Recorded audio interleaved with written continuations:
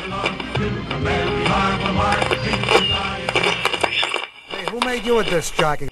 Welcome from all of us to all of you. If you want to know how glad we are to have you with us, just you listen.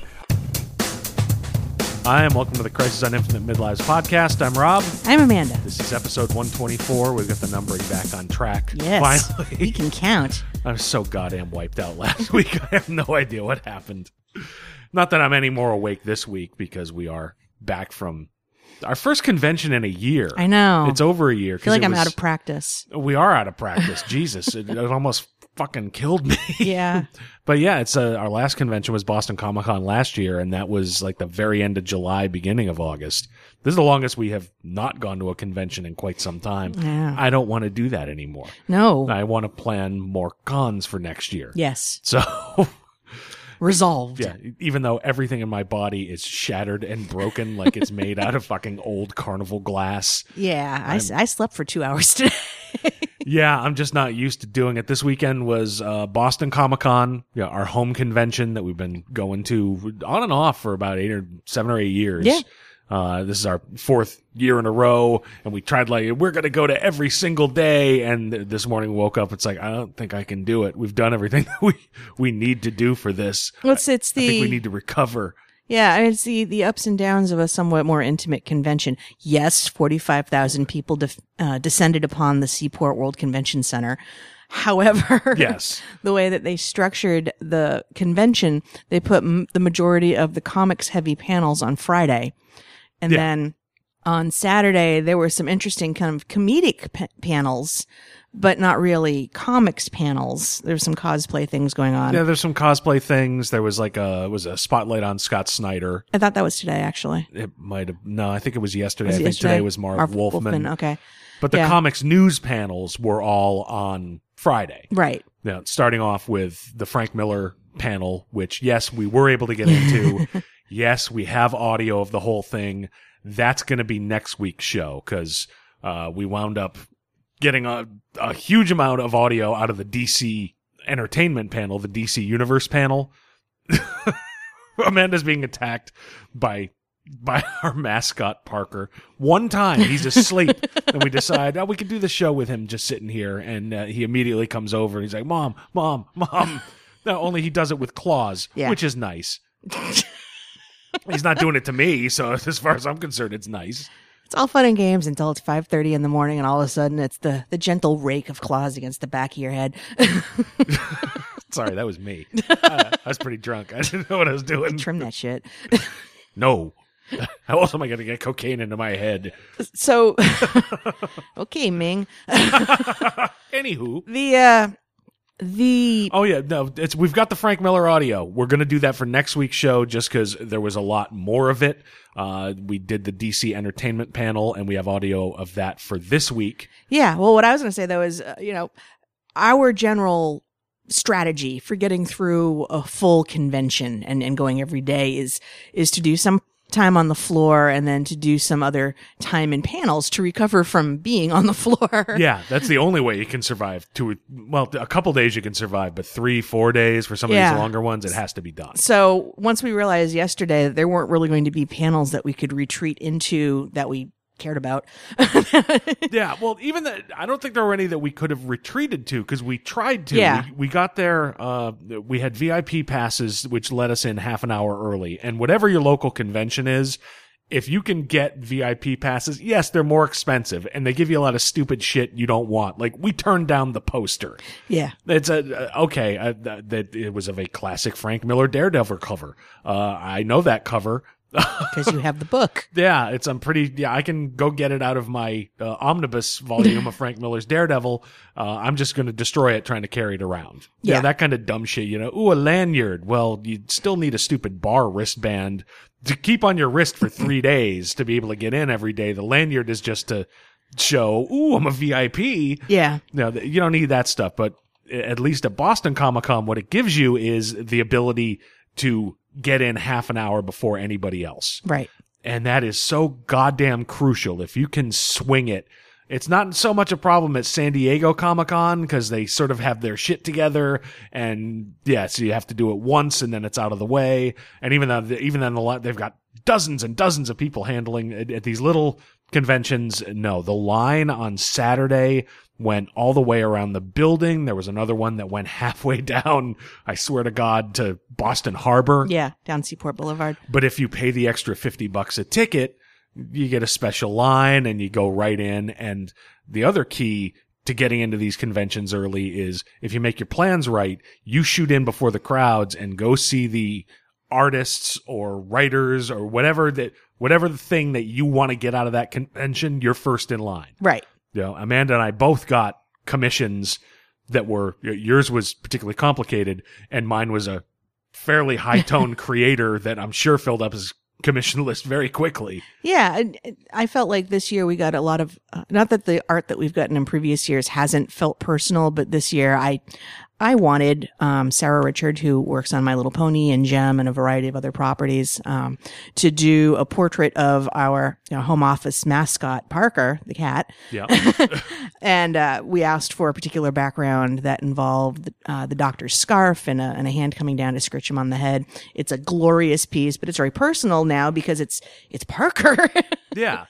And yours is... I've been trying to get this for years, back to San Diego Comic-Con 2014. I'm really a fan of Francesco Francavilla's pulp style art, and I'm a fan of The Rocketeer, and that's just to me, that was a gimme match, and I could never quite... The fucking cat keeps jumping up on Amanda's lap. This we may have a loud pause for edit and then come back much more subdued and not jumping at everything that moves. But please don't die. And return from edit. Parker the cat has been safely ensconced away from the studio. You may hear yowling quietly over the microphone. He's a very eager and social young cat. Yes. And that does not always work well when you're trying to do radio. Yes. So, but this is radio, and do you remember what we were talking about before he went for your fucking eyes? My eyes, my beautiful eyes. We were talking about your Francavilla. Oh yeah, to me that was a gimme matchup, and he was at San Diego Comic-Con in 2014, and I was just never able to connect with him. Either somebody else got his table, or his table got moved, or something. Something weird happened. I wasn't able to find him the entire weekend, so for years I've been stewing on this, and he was one of the early guests announced for this year. And so that was okay, when we walk in the goddamn door, originally the plan was you and I are going to split up. You go see Sarah Richard. I'll go see Francavilla. And the downside to the VIP tickets is particularly some of the higher tone guests. They don't give a fuck if you're a VIP or not. A lot of people were still setting up. Right. So we went to his table. He's still setting up. It's like, I'm not going to bother him. So it worked out. We got to Sarah Richard, got that commission in. And then, I was second on the commission list.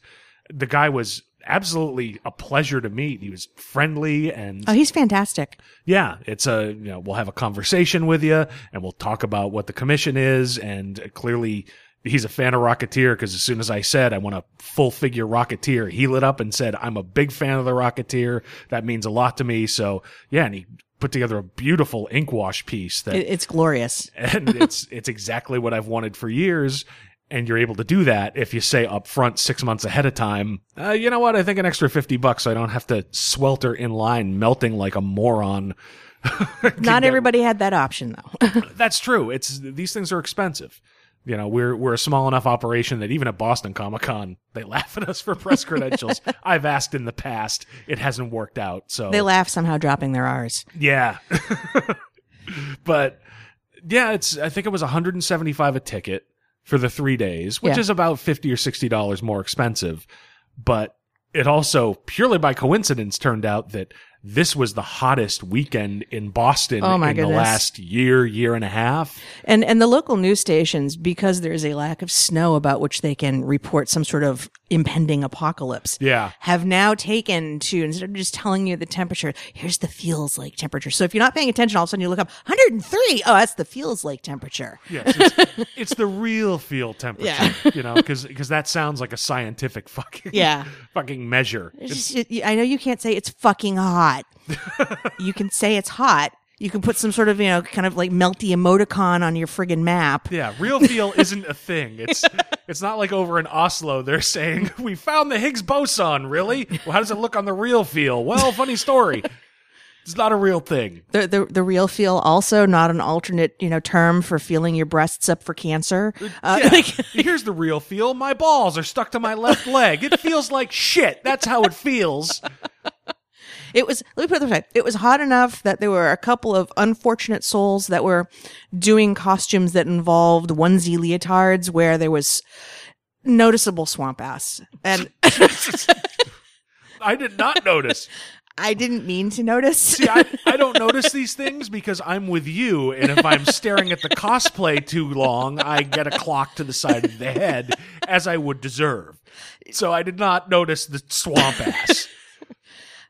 I'm just saying that there was a Harley. It was sad. You're really going to have to be more specific. You couldn't swing a dead cat without hitting a daddy's little monster shirt. This was one that was actually should have been celebrated because she was in a classic Harlequin leotard. Classic Harley Quinn did not have swamp ass. I've seen all them episodes. Except for the swamp ass. I saw Hot Topic must be selling because I saw what looked like movie prop Daddy's Little Monster shirts and the Joker property of the Joker jackets. Yeah. I mean, puddin' style. Yeah. Puddin' style is the most disgusting term. I don't want to know. Thought that was bukkake. What the hell are we talking about? I don't think that it would have made as much sense if they'd put bukkake style on the back of the jacket. It would have made sense to me. Swamp ass is the least of your problems. But I don't know. I got Amazon Prime. I'm a grown up. I don't have to go to the mall anymore. Yeah, I do think that a good third of the cosplay at this convention was brought to us courtesy of Hot Topic. Yeah, it was, and a lot of conventions are like that. Harley's been popular for years. The Yep. Joker is certainly popular because really all you need is some, White face paint. white face paint, and green hair coloring. Yep.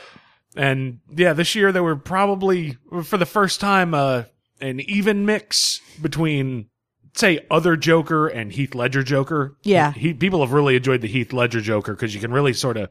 You can go messy. Yeah. It's a good, tumbled out of bed and decided to throw this cosplay on. Yeah, you put it on in your car with like your rear view mirror.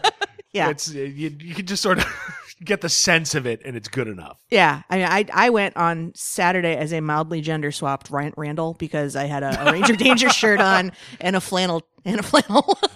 Yeah, I still say you have the Clerks 2 I do have the movie shirt. shirt, but nah. You should have done it, and if you don't, maybe I'll order everything to do it just because I want to feel what it's like to be stopped every 6 feet to fuck the flow of traffic for everybody. I'd like to thank the fine group of people that decided that they needed to take their cosplay picture at the bottom, directly the bottom of the escalator. Oh my God. Somebody will have to cosplay as was it Brody from Mallrats?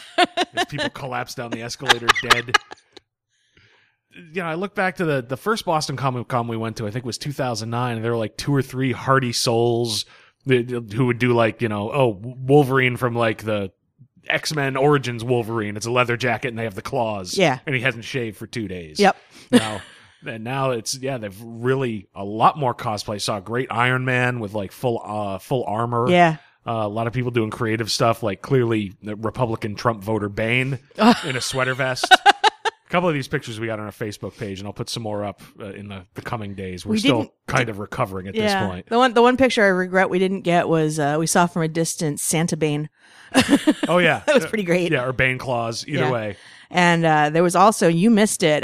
There was a Killing Joke Joker that was trolling for graphic novels at one of the tables. Oh, with like the Hawaiian shirt Yeah. and the hat, and that's cool. See other Jokers. Yeah. It's good to see those now and again. Yeah, I saw one Power Girl who clearly wanted to defy gravity, but it wasn't working out. She floats. Down here we all float? Is that what you're shooting for? No, I'm just saying that if she can't fly, she certainly floats. There were balloons. Yeah. All I could... My back hurt for her. Yeah, I couldn't directly look at her because you hit me in the head, but all I could think, yeah, that must hurt. That was too much. But I appreciate the enthusiasm, ma'am, if you're out there. Yeah. I saw a gender swapped Constantine. Constantine was like huge the year that he had his TV show and then has faded off again. Well, that's how it always Yeah. goes. 2009, 2010 in San Diego, there were silk specters and comedians and Rorschachs everywhere. And A lot of Rorschach this year, actually. because Rorschach's another one that's not hard to do. Yeah. It's easy to do poorly. I did see one guy wandering around dressed up as the Question, and he put a mirror over his face. That was kind of cool. That's not bad. I didn't see that one. Yeah, he was all right. Saw at least one person who was a player character from The Sims. So they were wandering around with the green diamond over their head. Oh yeah, I've seen that one before. Yeah. That's one that's not too hard to do. But it's always kind of neat to see that. Yeah, but it's clearly people have gotten into it. Yeah. So I mean and it's weird. The more conventions you go to, it's like the first couple we went to. It's like stop everywhere and take pictures of every cosplayer. And now, number one, you can't because it's become so much more popular just in the last 10 years. But it's also I don't want to say you become blind to it, but you become so used to it. It's like. I'd love to stop and take your picture, but I don't want to be part of the problem. And if I don't get to a panel to sit down, somebody's going to die. Right. You're going to be cosplaying Dead Robin, motherfucker. I'll kill you with a crowbar. Yeah, there's a good picture you did get, though, of somebody trying to kill... it was Jason Todd trying to kill a Robin or something. Oh, yeah. There was a lot of good cosplay that was going on this year. Yeah. But again, that's not the primary reason that we go. It's always a nice bonus. It is. But, it is. So yeah, it was a weird structure this year in that, yeah, all the comics news panels were really on Friday. Starting with Frank Miller, really, you could, if they didn't clear the room after every panel, you could have sat in the Harborview Ballroom, which is, I hesitate to call it Boston Comic Con's Hall H. Yeah. Because it's really more of a room CDF or Yeah, something. yeah. But it's the big room. And yeah, in rapid succession, it was Marvel Universe, Make Mine Marvel, DC Universe, Image Comics, spotlight on Greg Capullo and Yep. Scott Snyder. There was one other afterwards. Oh, the Darwin Cook. Right. Remembrance panel. But part of the problem is they clear the room, and we've complained about this every year. They've gotten a lot better about it. It's a lot smoother process than it was just a couple of years ago. A couple of years ago, it was, okay, we're clearing the room, and yet the line was this twisted, mutated, like a cat's tail if the cat's been run over a couple times by a truck. And that's if you're lucky. There was one that we got cleared out of the room only to just sort of walk into it was like a walker herd. It was just this wall of humanity. Yeah. With no rhyme or reason. Yeah. And it's Boston Comic Con's gotten a lot better about that, but it's still, they clear the room in between each. Yeah. And on Friday, Friday was the least crowded day for obvious reasons. You could probably, arguably, have turned around and gotten in the back of the line and still gotten a seat for most of them. Yeah. But it gets tricky and difficult. So yeah, we had to sort of pick and choose which panels we went to. But then, yeah, for actual comics news, there really wasn't anything Saturday or Sunday. No, and even with the day where it was supposed to be comics news, we went to the DC panel, and it was a great panel, but no news. It was more just get to know these creators, which is great, but there were a couple of tidbits here and there. That's part of the problem with, even though it's up to about 45,000 people, Boston is still a mid-sized regional convention. Yeah. And it is almost dead in between San Diego Comic-Con and New York Comic-Con. So all the big news, that's where that comes out. So there's not going to, nobody's... Well, and Dio even said at the beginning of the panel, look, we're just going to have this as a get to know the people on the panel. We have some great folks here. Anything new is coming out in the comics previews. You can read about it on the internet. Yeah. So okay, thanks, Dan. Yeah, I mean, which is fine, and it's cool to hear the creators speak, but so it's arguably a little more cool to be able to see, okay, here's new covers and here's, new creative teams and stuff like that, which you really get at bigger conventions. Yeah. You could argue Boston's getting there, but Well, there's a rumor that's on Bleeding Cool that Boston Comic Con has become so successful that it was sold to the people who do MegaCon in Orlando. yeah. And until you said MegaCon, I remembered the name of the Fan Expo, I think Okay. is the name of the company that does it. They do a few conventions around the country. And that potentially next year, the tables for vendors and creators are going to be pricier than they are this year. Yeah, but again, it's all a rumor. Believe me, up until we started taping the show, I was Googling for Boston Comic Con news, and that was the only thing there. But supposedly, yeah, people were going table to table to let them know they were going to be talking to new people next year. See, I don't know. I've never been to a Fan Expo convention. They might be delightful. They might be extremely well run. They may have absolute great and perfect guests. But, you know, as a local who's been Supporting this one. yeah, supporting this one and at least watching it for, 10 years, I think it's been going on, to see it go from, the function room in a hotel to, they got Frank Miller. Yeah. I mean, Jesus Christ, I don't think Frank Miller leaves the house unless there's an air raid I think siren. they miracled him there with the jaws of life. Yeah. So, yeah, for it to become that big that quickly and then have it hand off, from being run by people who clearly love comics, because it's all over their website and it's true. It really is still a convention that's focused on the comics. It sounds weird saying, well, all the comic panels were on Friday. It may have just worked out that way. Yeah. And Well, they had some panels that were ticketed panels for the other pop culture things, and I think those were over Saturday, Sunday, like Gillian Anderson, I think John Barrowman again. oh yeah, the DCW people. Yeah, William Shatner for all 20 minutes or so that he did his panel. Now, that's... Go ahead and tell that story, and I'll say why, based on looking at Twitter feeds and everything, Yeah. I don't think it's correct. One typically does not get one's news scoops from the bathroom, but I went into... I do. In high school, that's how I totally knew who fucked. So I went in to avail myself of the facilities on Saturday morning, and there was a loud exultation from one of the other convention rooms nearby, and I said, oh, that must be Shatner's panel, because it was early enough in the day. And a woman at the sink said, no, he did his much earlier, and my friend was there and said he was only on stage for 10 minutes and seemed baffled that he actually had a panel to go to in the first place, thought he was there to get some sort of award from the mayor and then leave.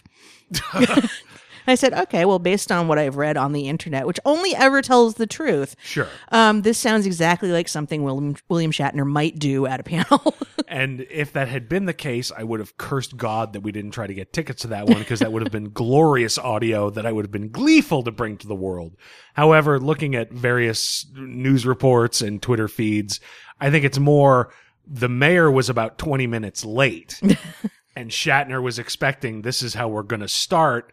And then with nobody there to really moderate, he just sat there and basically riffed with the crowd to fill time for 20 minutes. Just sort of unprompted, almost stand-up comedy, just telling jokes and talking Good with for people. him. Which, yeah, as somebody who grew up with Star Trek, yeah, I know what everybody says about Shatner. I'd rather believe that's the guy. Yeah. I don't really believe that's the guy. I believe he was pushed into a room with nobody there to help him, and he did what he had to do. And as a former low-level club comic, I understand and I respect that. I've been there.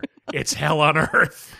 And at least, What do you mean go on stage? There's two people in the audience. Yeah, and they don't know my name. At least people know the Shat. They know who he is. So he had odds in his favor, but so yeah, it was one of those where we're walking around the convention going, shit, why didn't we get the tickets? No, I did some research. I don't think that's really the case. Again, one does not typically get one's news scoops from the bathroom. No. I mean, I was entertained by her and the other nice woman that was at the sink that had been bawling her eyes out and was telling a story about how she just lost her shit after meeting Karen Gillan, and now she had to reapply all of her makeup. And it was, she didn't seem to care. She wasn't really reading the room and deciding that, oh, people want to hear this story. Just howling. Yeah, howling at the void. This is the best thing that's ever happened. Yeah, I guess. I'm just Not now, sure. I'm just now understanding why we never get press credentials. 'Cause My sources are fucking impeccable. Your resume should have the Hulk theme behind it. I'm Amanda, and I'm with Crisis on Infinite Midlives, and I get my news in the ladies' room. The second floor of the convention center where the lines are shorter. Damn, I've told everybody. Shit.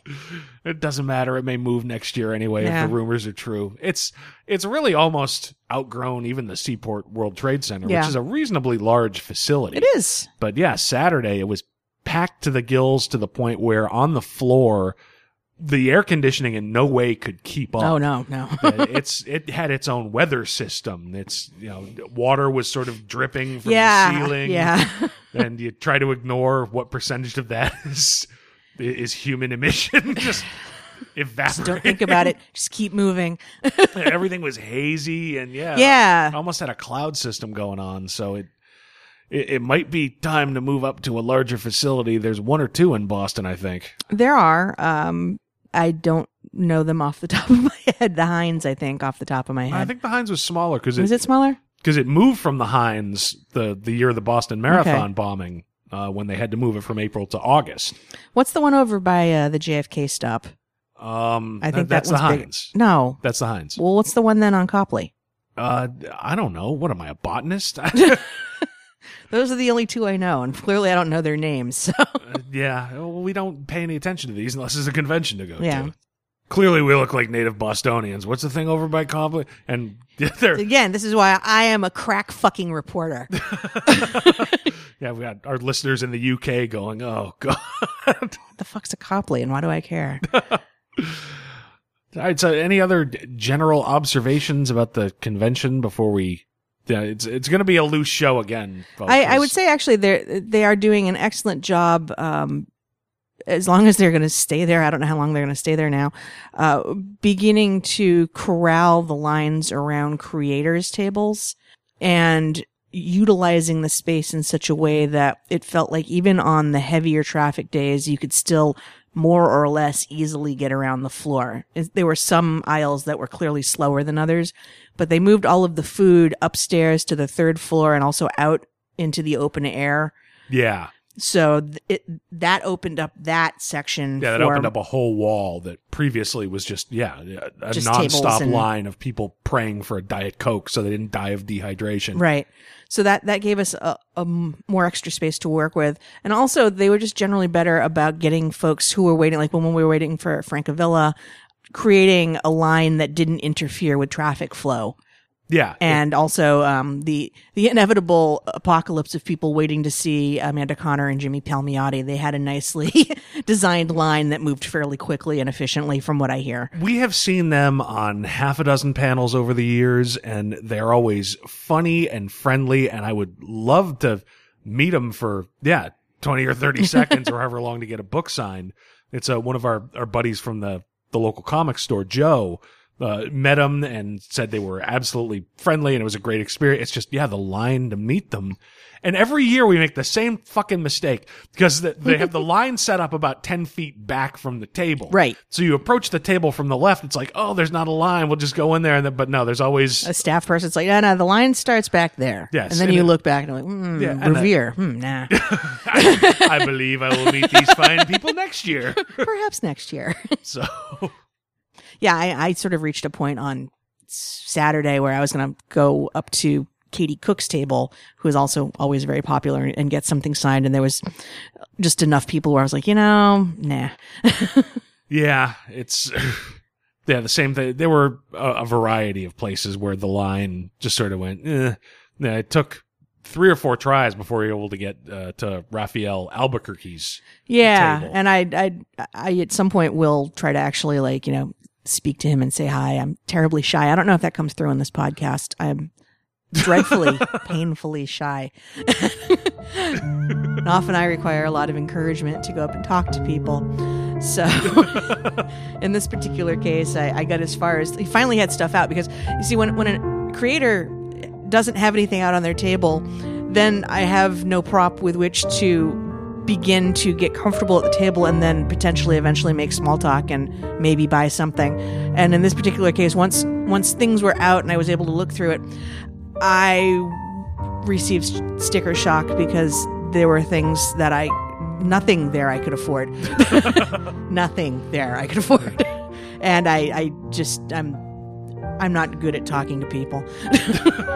Well, you picked the right hobby. Oh shit! I double tapped. Fuck.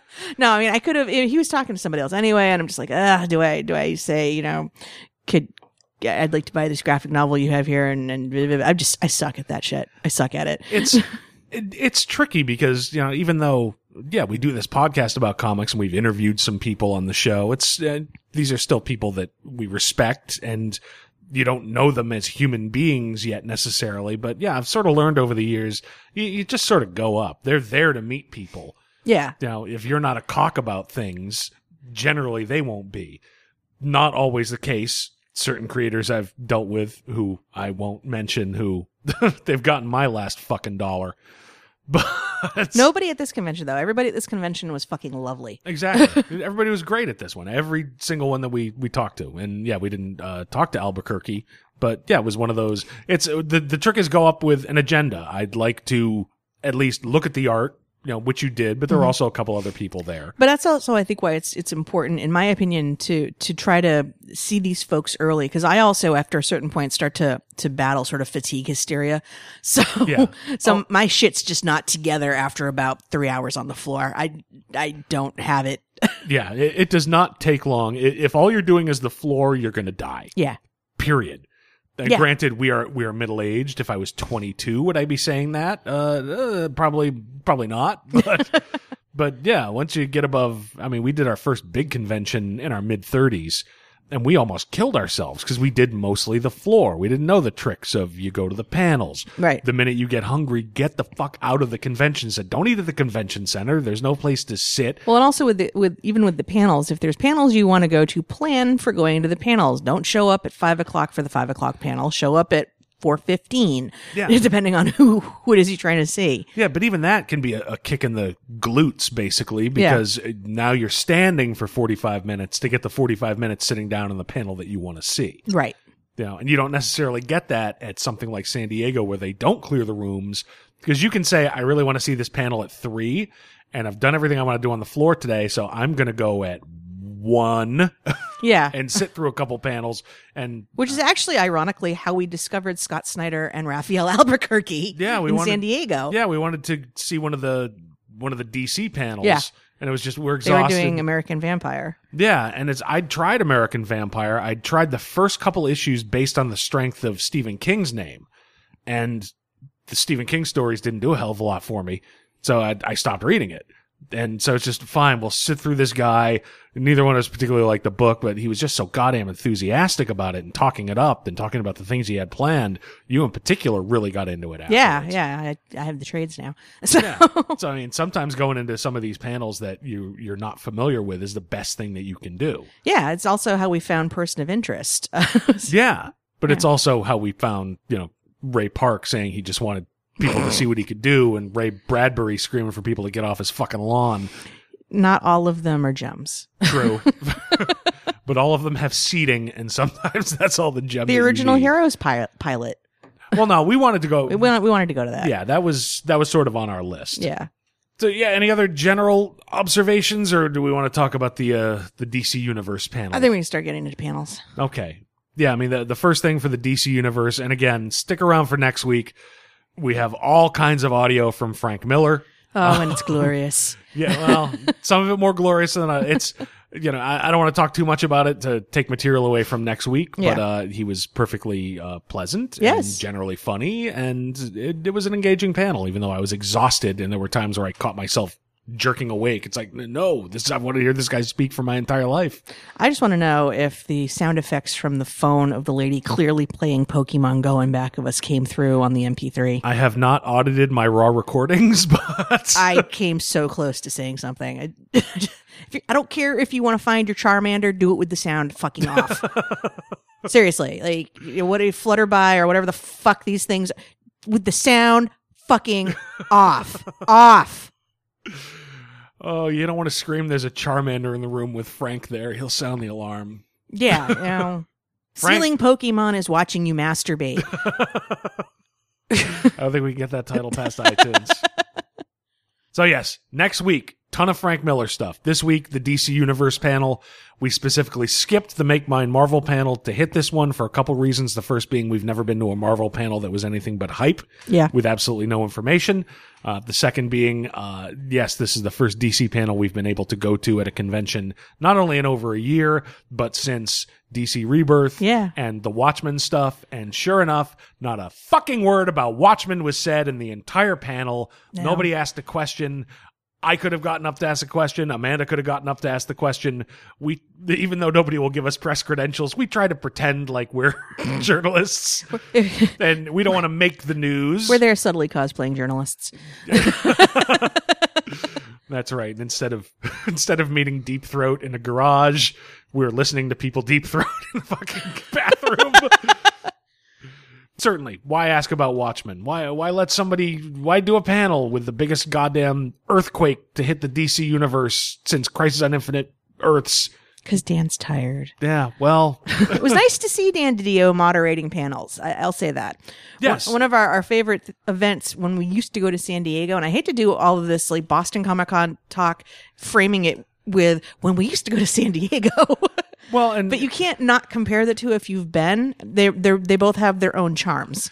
yeah, absolutely. And it's reached the point where it's not completely unreasonable to mention them in the same paragraph anyway. Yeah.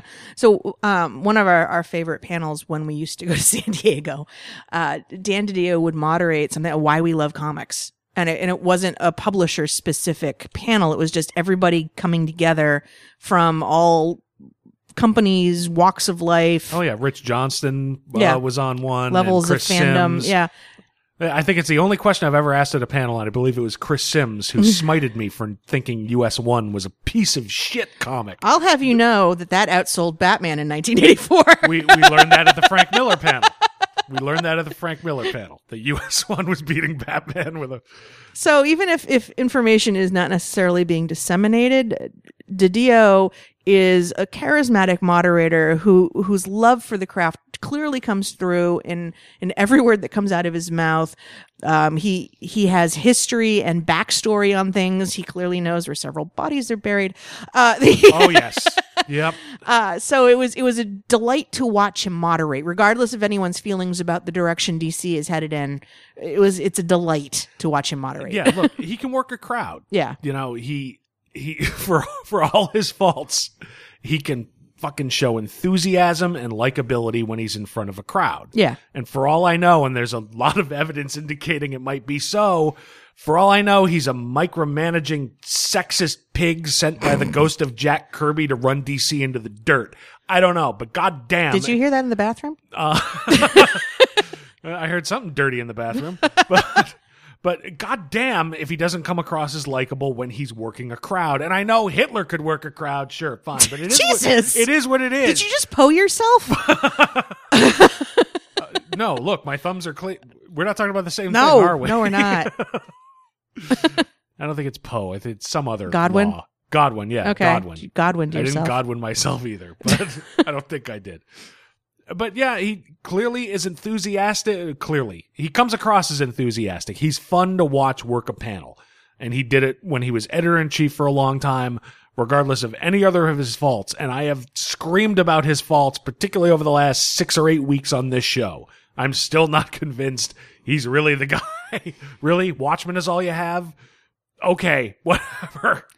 But it was fun to watch him work a crowd. I have now decided that at some point, the next time I have access to getting up, and I will, because we were close enough that I could have just walked over there had my legs not been shattered. I am going to get up and I'm going to find some excuse to ask a question that involves Ambush Bug. So, Mr. DiDio, I understand that you're not going to talk about DC Rebirth news at this panel, but I have to know, and I think every American out there wants to know, where's Ambush Bug? Yeah. What did Dr. Manhattan do to Ambush Bug? I think Dr. Manhattan is Ambush Bug. I think Ambush Bug bitch slapped Dr. Manhattan. He sent Cheeks, the boy wonder, to slap him around. Amanda Connor, Jimmy Palmiotti, hi, longtime fan, first time question asker. I got to know, Harley Quinn, Ambush Bug, when's it happening? Do me a favor. Ask that in the ladies' room. Just apropos of nothing. I'll just say it out loud. And all of a sudden, the Pokemon in the ceiling will answer me. And that's when they'll cart me away. That's All right, that's too much. And that's how they found me, fetal rocking back and forth. I saw the Pokemon in the ceiling and he told me that ambush bug was coming. Prepare yourself for ambush bug. Oh, they're going to slap the irons on you so fast they won't even be able to find the words. All right. So, yes, the panel itself, Dan DiDio was the surprise host. Although earlier in the day, I could have sworn I stopped in the middle of a row and turned around, and I could have sworn I saw Dan DiDio talking with Frank Thierry. Yeah. And even though he wasn't listed or anything, is that Dan DiDio? And I'm like, no, it can't be. I'm like, well, looking back, I'm like, why can't it be? Is there a surfeit of fucking Dan DiDio cosplay at Boston Comic-Con? Somebody said, no, I'm not feeling Joker this year. I think a bald cap under a baseball cap is the way to go. I've got this fake beard. Hold on.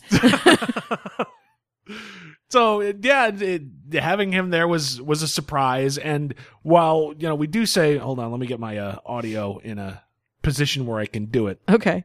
They didn't do very much news.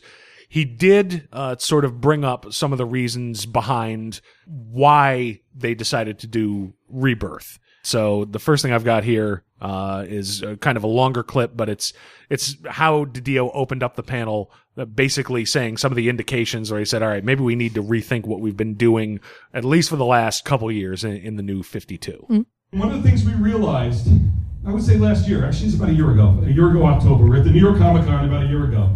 And one of the things that happened, because I hadn't done panels for a long time, and I came back on to do one panel there, and when we were up there and I had representatives of Superman, Batman, Wonder Woman, all the key franchises up on stage, a lot to talk about, so I thought. And we did our panel and we opened up the floor to questions. And for the first time, nobody had any questions about story, characters, or anything that they cared about. But Mr. DiDio, have you seen my penis in this light? You're about to.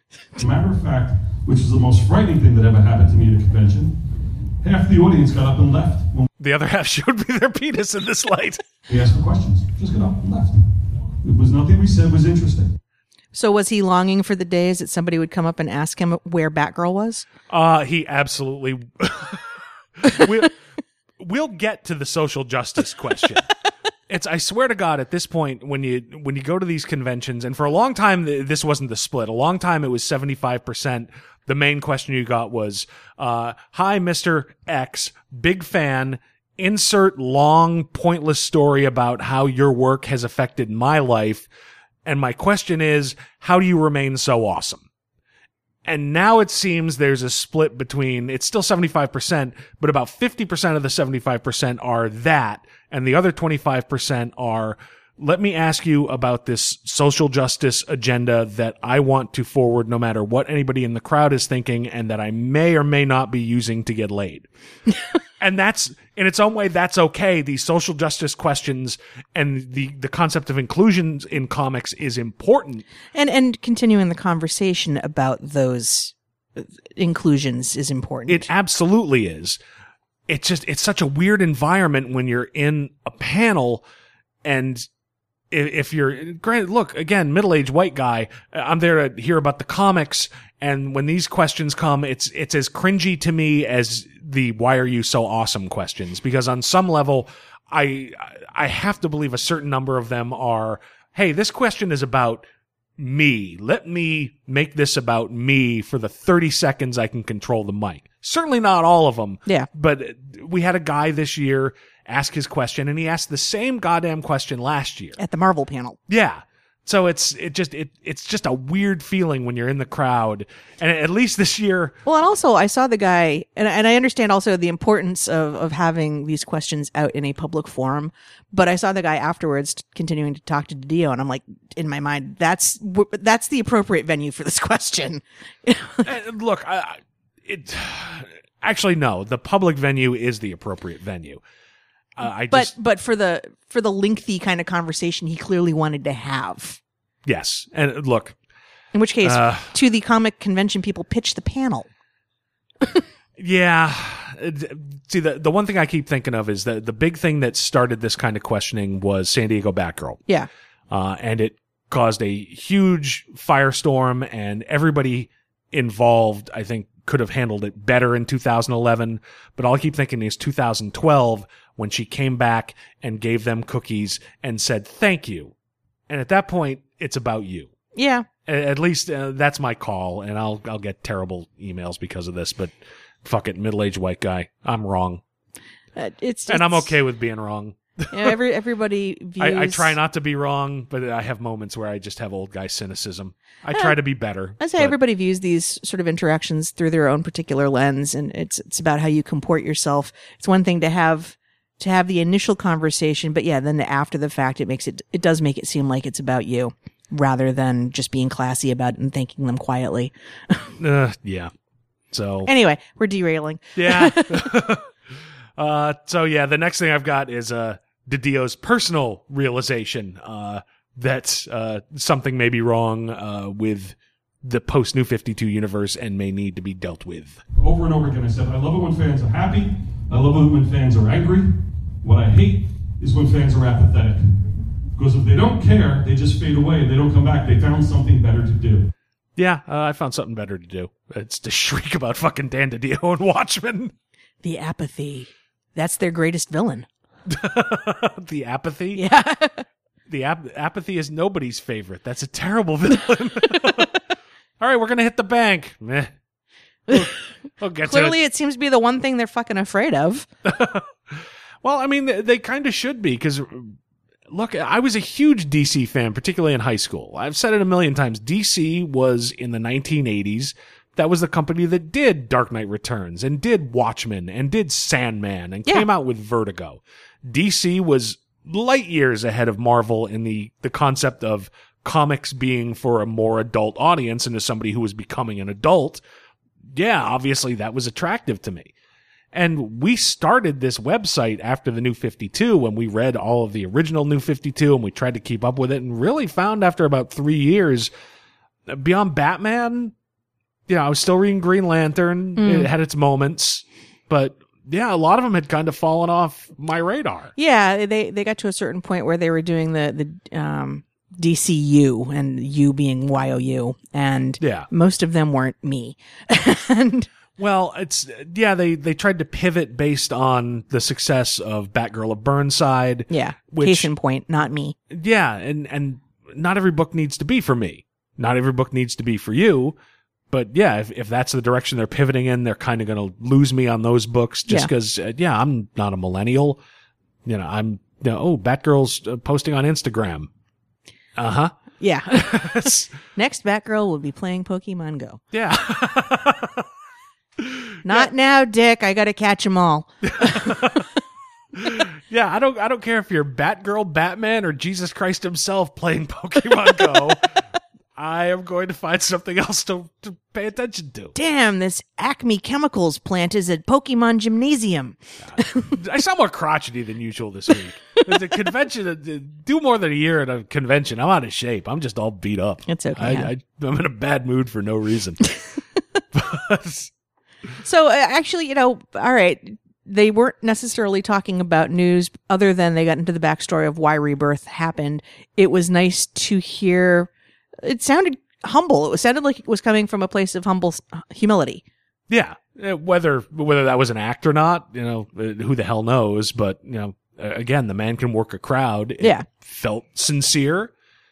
It in no way justifies bringing Dr. Manhattan into the mix to me, but rage, Dr. Manhattan rage. I can't help it. I got that great commission, and you got that great commission. The best thing I got out of this convention, this new sound clip for the board. It was Dan DiDio's fault. It always is.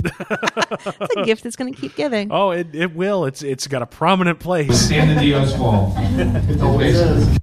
It's right next to. Where's my whiskey funnels? Dan. Dr. Manhattan rage is blue and naked with its wang out. I feel filthy now. You should. So, All right, so yeah, the next thing I've got is it's still DiDio talking about the origins of Rebirth and sort of the strategies that they've taken. So here's one where he talks about how Jeff Johns sort of took point going to creative teams to try to give them an idea of what, at least they're saying they were hoping Rebirth would be. Okay. Rebirth wasn't a reboot or a restart, as everybody says it is. It's actually a reset. It's getting back to the core conceits, getting back to the core strengths. And Jeff Johns, who had been working so closely in film and television, had a chance to work with the writers and artists at DC across the line because he didn't have a chance at the time to write himself. And what he did is that he sat down and said, here's what we tell the writers of TV and movies and everything. This is what makes our characters great. And what we're telling everybody else, we got to put back in our books.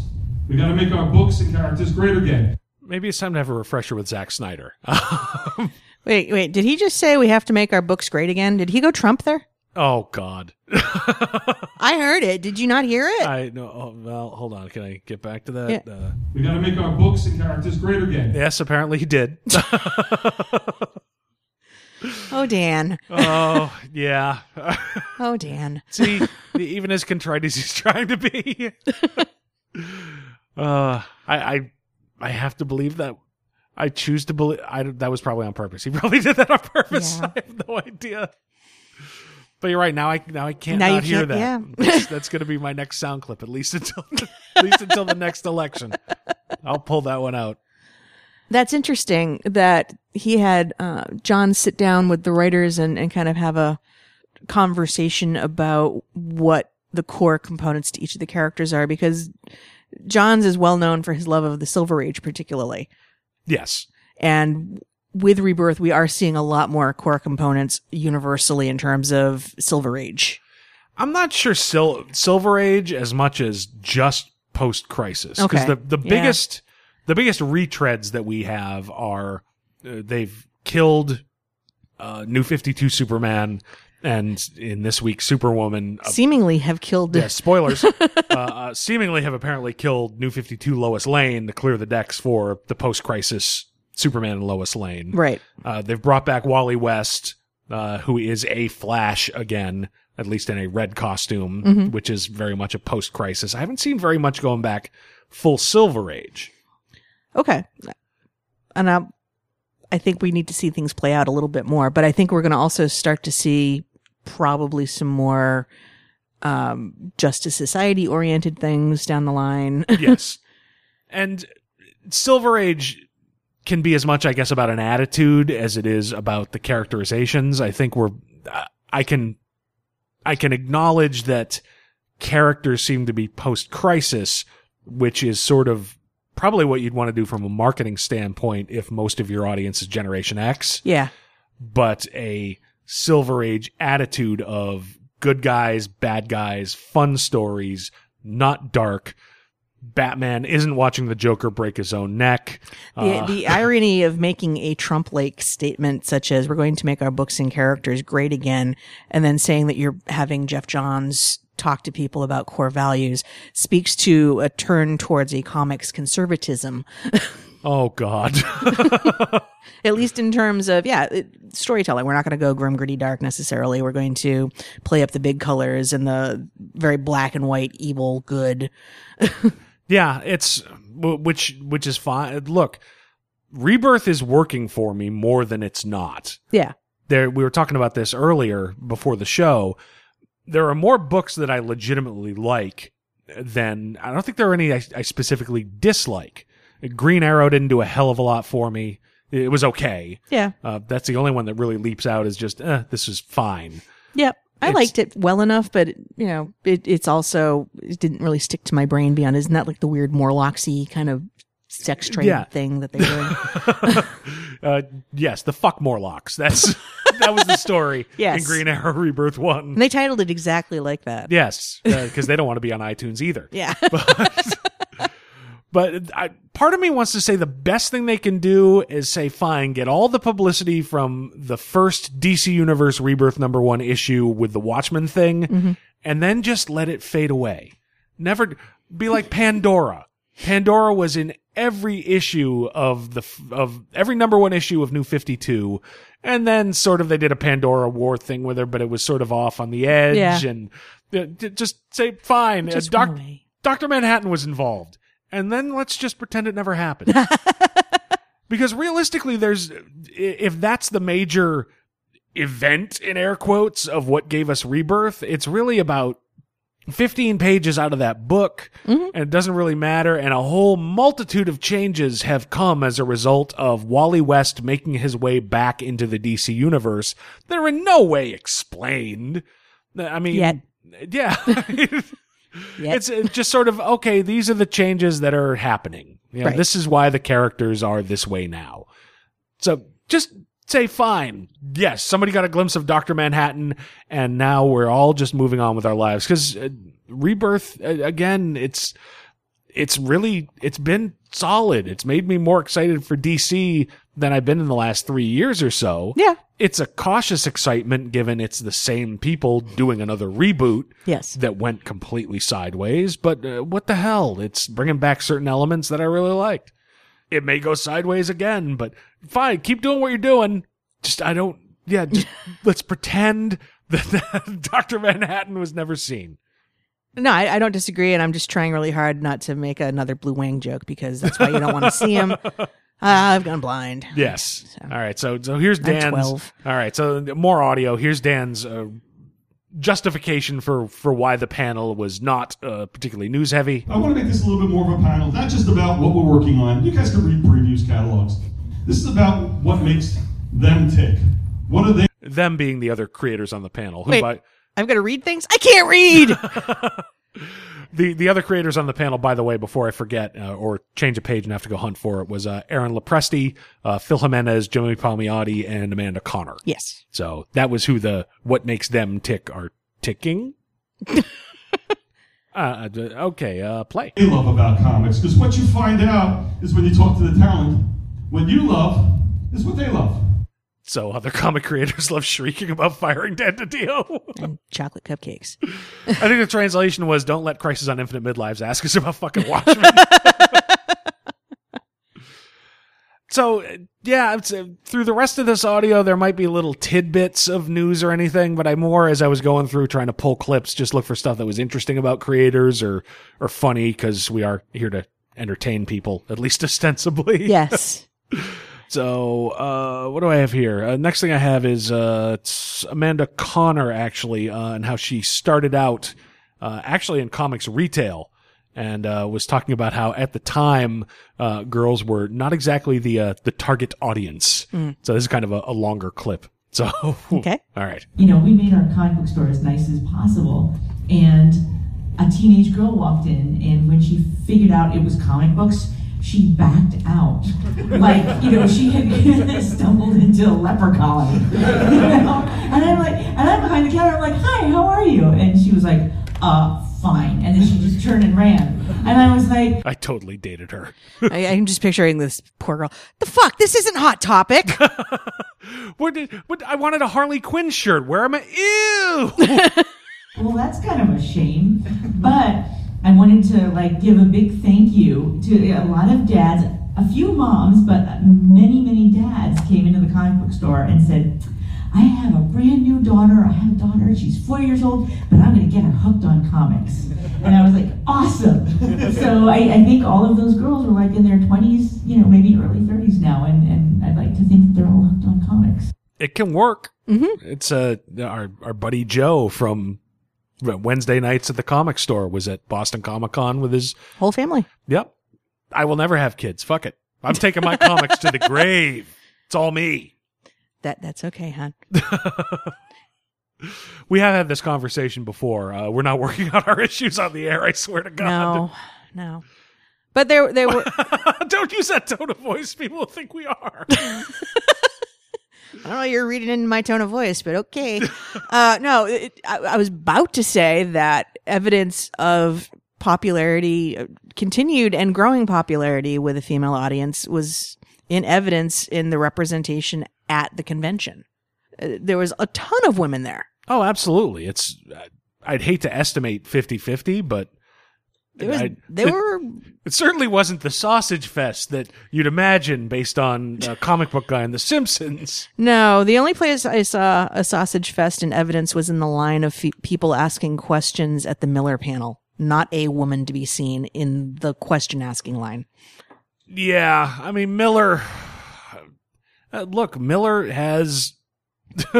He's got a particular following. Yeah, and I don't want to talk too much about that because I don't want to fucking truncate our show. Yeah, for we'll next talk about week. that more next week. But I'm just saying, in terms of where it was noticeable that, at least as far as people wanting to interact with creators, there were no women in the line there. Miller fancies himself a writer for two-fisted, hard-drinking, fast-driving males. Yeah. At least he fancies himself that way. In reality, my favorite Miller stuff I read when I was between 16 and 22 years old. Mm-hmm. So make of that what you'd like. We'll talk more about Frank next week when we have Frank's actual voice. Yes. In the meantime, here is I think this is Aaron Lepresti talking about whether or not he should charge for autographs. Okay. That's when you know you're getting old, is when people are bringing stacks like this of books for you to sign, and you're going, I'm going to turn into Neil Adams and start charging for signature. No, that was my jab at Neil. I'm sure he's in the back row listening right now. Neil Adams will have you killed. He's in his room rolling on the money back. Last time I got lectured by him for 30 minutes on why I should charge my for signing my books. And then his son came up to me afterwards and said, he just wants you to charge so we can charge more. I'm still not charging. I would go berserk if I had to. Look, last year I paid for an autograph. It was $90-something for Stan Lee's. And I can see paying for a commission. Yes. You know, then you come back with something arguably concrete of serious value. In my mind, if you're going to get a book signed, I mean, does anybody really give a fuck about the signature except people who are trying to flip this shit on eBay? I mean, I have some things that are signed, but it was early in my career going to comic stores looking for things or to conventions. And it was out of a place of, I love this creator, so I want them to sign this piece of comic art or this comic book that I have. Yeah. Not to flip on eBay. I mean, I'm sure that there are people out there. See, for me, it's never been about the signature. It's about the 30 seconds to interact with the person while they're Yeah, well, it's the signing. memento after the interaction. Yeah, and certainly that has a sentimental value, but it's, for me, and I'm sure there are people who are different. God knows they sell things like autograph books and whatever for people who cherish these things, but for me, it's about the interaction. Yeah. The autograph is an excuse for the interaction. Right. You know, there were creators at this convention where I went and bought their trade.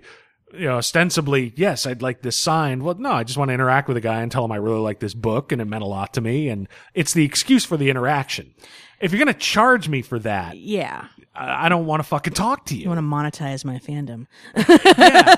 It's not a thing that makes any sense to me. And, you know, Neil Yeah. Adams has been at Boston Comic Con, and certainly we've seen him at San Diego Comic Con. And yeah, he was one of the big artists, particularly when I was a kid in the 70s of, you know, Batman. But yeah, I'm not going to pay him to say I like his work. Although at that point, if you're giving him the $20, I think it's reasonable at that point to have an open conversation about Batman Odyssey. Yeah, well, I was going to say, dude, I bought every issue of Batman Odyssey. I bought it because I like the art. The story is incomprehensible. I've already paid you because I like your work. Hey, Mr. Adams, here's $20 for your signature. Also, what drugs are you taking and where can I get some? Yeah, it's... I don't know, whatever makes you believe in a hollow earth, I guess. That sounds like a deeply dopey heroin. But I don't mind handing money over to creators for things. They're trying to make a living, and not all of these gigs pay great. But it's already, for me, and I talked about this earlier with my attempt to go up to Raphael Albuquerque's table, and it was no fault of his own. I already feel awkward enough as it is. Yeah. I damn near tripped over myself trying to interact with Kyle Higgins to have him sign something at the Chicago convention. Right. And it's enormously anxiety provoking for some people. Yeah. And having the book or buying the book or whatever is the excuse for the interaction. Yeah. Yeah.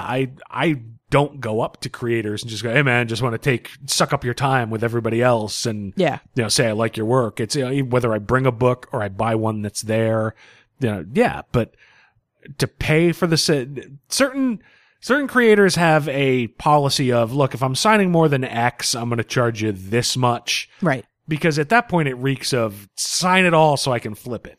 And I've seen people like that. We were walking by somebody's table, not this year, like last year, and they had a whole like travel bag, like rolly cart. Like I've seen people bring short boxes up to creators, and it's at that point it's not. There's nothing personal in it. Right. I guess maybe in certain people's minds it's, oh no, if he signs everything I have, then my collection is complete, and then I own him, and then I will become him, and then I will become God. Well, it's what makes it. I can't even talk. See, I'm talking about creators, and I'm getting tongue tied. It's that attitude where the fan is making it about them rather than about how we're celebrating the creator as a fan. Which is, again, goes back to when we were touching on the gentleman who had an earnest question about a social justice issue, but it was making it about him. At least it seemed that way to me. But I'm just saying, it's the same sort of thing with somebody who's going up and sucking up somebody's time when there's all these other people in line waiting to go up and talk to a creator or purchase something, make an interaction. Be mindful of the audience and read the room. Well, make no mistake, when you walk up to a creator for any reason, whether it's to get a commission or to get a book signed or to just say, hey man, thanks for everything, I like your work, it is about you. They are there, hopefully, to make a profit off of that instinct. That's not cynical, that's America. Yeah. But you have to be cognizant of their time has a value. So if you just walk up, if I walked up to, I don't know, Joe Hill is the example. Last year I got something signed by him, and we had a good minute-long conversation with him while he signed one of my trades. Yep. But it was also, there was nobody else around, and it was just sort of an organic thing that came up. Because, we signed in the book, and we were talking about something else completely that you sort of drove that conversation. It was something about something he said in one of the panels. I don't remember. We probably talked about it last year. Yeah, the My Little Pony thing, I think. He had this whole vision for... Hasbro is in the process of creating a shared universe between G.I. Joe and the Transformers and a variety of licenses that IDW now has or has had. Right. And that's right, I remember. Joe Hill had this vision for bringing the My Little Pony universe in and just having them in like rabid. And having G.I. Joe come over the hill and wipe them out. Yeah, I remember that now. But it was a fun little conversation. He signed the book, and that was it. And we didn't hold anybody up, and it was friendly, and we all went on with our lives. Right. So... Right. So that's what I'm saying about like reading the room. Like, yes, it's important for you as a fan to have that moment, but it's just as important for every other person who's attempting to interact with that creator or that panel. Exactly. And even with that interaction, I brought my own book for him to sign. And again, I didn't give a shit about the signature. I didn't even remember which book he signed. I wanted to meet the guy and talk to him for a minute, but I bought a couple of books from the IDW booth. That's again, you try to be cognizant of, yes, there is a transaction here. Right. But if the transaction is based on, hi, don't you fucking talk to me unless you give me $5. Well, I don't want to talk to you. Do not make eye contact with the talent unless you have your money ready in hand as you approach the table. Exactly. Do not taunt Happy Funball. Yeah.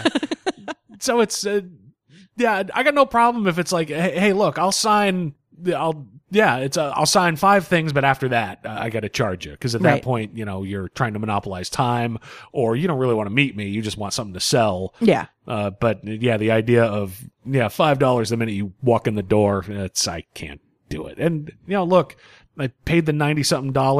Technically, I met Stan Lee. Yep. I stood within 4 feet of Stan Lee. He looked up at me and smiled for a second, and then I was shuttled away. Yep. So I'll never do that again. I won't. Yeah.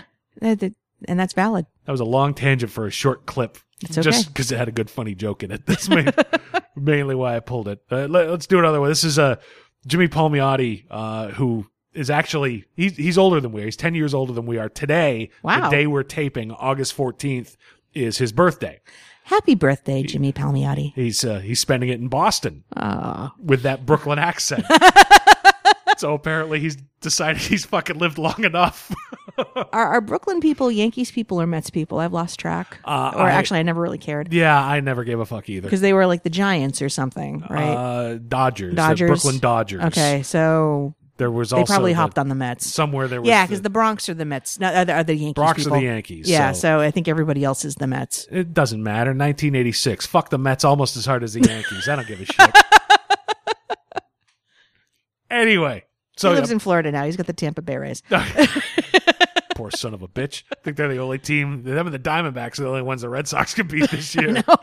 But so yeah, he's not that much older than we are, but he's talking about in this clip when he was a kid and how he got access to comics. In Brooklyn, it was like a thing to sit on your stoop, bring out your comics, then your friends would bring them over, and then we'd swap them and read them. And we didn't care about bags or keeping them in mint condition. I mean, these things were brutal. These comics were rolled up. Actually, we would fight each other with the actual comics. It was just. I'm crying inside a little bit.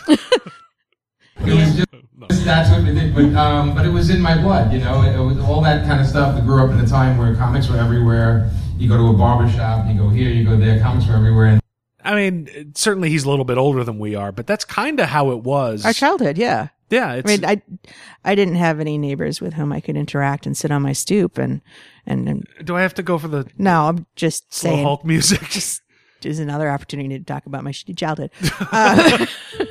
No, you don't have to play the sad Hulk music. I'll play this one. Now put your hands together for the man who's falling apart before our eyes. But comics were available on the spinny rack when my dad had taken me to the Packy to get his beer, and shouldn't have stopped the Hulk theme. So they were in places where you can't find them now. The last time I was in a liquor store, there were no comic books. Only the ones I brought. Yeah, I mean, I've said it a million times. I got them at the local corner store, Ebb's Corner Grocery or whatever the hell it was called. And they had a spinner rack, and they get them at toy stores and those packages of 3. Yep. Where the middle one was always some goddamn stinker, like a Charlton comic. The last time I saw them in any kind of spinny rack was around, at least around here in the Metro Boston area, was at an Osco drugstore. In like 1998, maybe. No, there was some local pharmacy since the 2000s, because you and I worked together. Okay. That's in the South Shore. I think this is where you saw this in the wild. It could be. And I always went out of my way to buy some comic from them just to keep it kind of going. But up here, I think the last time I saw it was in the very late 90s, maybe early 2000s. And then once the supermarket next door bought out the Osco and they merged, the spinner racks went away. Yeah, I mean, I've said before, my first, non-paperboy job was I was a bag boy at a supermarket in the late 80s, and they had a spinner rack. So whenever I'd go on break, I'd buy comics. I'd spend half my goddamn salary on the comics in the spinner rack after a while, but they were still available. So just the main reason I pulled that one was just sort of I remember when that was... Yeah. That's what it was like. That said, I like hanging out with the guys at the local comic store on Wednesdays. I do too, and as much as I miss my dad and him buying me comic books at the liquor store, I think it may be good now that my chocolate and my peanut butter are not mixed, and I go to 2 separate venues for these things. Yes, thank God our local bar is right next door to the comic store. Separated by a thin veneer, but separate nonetheless. Yes. So, all right, next thing is just a short anecdote on how Palmiotti and Amanda Conner managed to get assigned the Harley Quinn book, which has become a runaway success. Short version of the story. It's Dan DiDio's fault. It always is. So, too long, didn't read. Yes, but here's the longer version. It's Dan's fault because we were in a retailer summit in Orlando, Florida, and I went to meet Dan there, and the retailers were saying, you got to do more of this and you got to do more of that. They yelling at Dan for stuff. And one guy said, you should do slower and the shaft. Do a Harley Quinn book. And Dan just turned to me, he goes, hey, you want to do Harley Quinn with Amanda? And I'm like, yeah, sure, why not? That's how I got that gig. I mean, it was literally like I was in the right place at the right time. Sometimes that's all it takes. Yeah, it sounds like that Dan is aggressively micromanaging things. Yeah, he's got a plan. Fake it. It's a good plan. It's been working for me for a long time. There you go. So, next thing I got is also Jimmy Palmiotti with some of the inspiration for how he and Amanda Conner decided that they would go in the direction they did with Harley's characterization in the book. We looked at Harley and said, okay, people love the Bruce Timm version, with Bruce and Paul's version. The video game one is out, it's a little more hardcore, and we said, well, let's just make an amalgam and make her more fun and get her out of Gotham and work on her personality a little bit more. So basically, it's if Harley Quinn from the cartoon and Harley Quinn from the video game made a baby. I would watch that origin story until it was sticky. Oh dear. I had to say they had a similar approach to when they were rehabbing Starfire. Okay, we got to get her out of this like fucking clusterfuck that the last group put them into. Yeah. And now while still acknowledging it's a thing that happened. Yeah.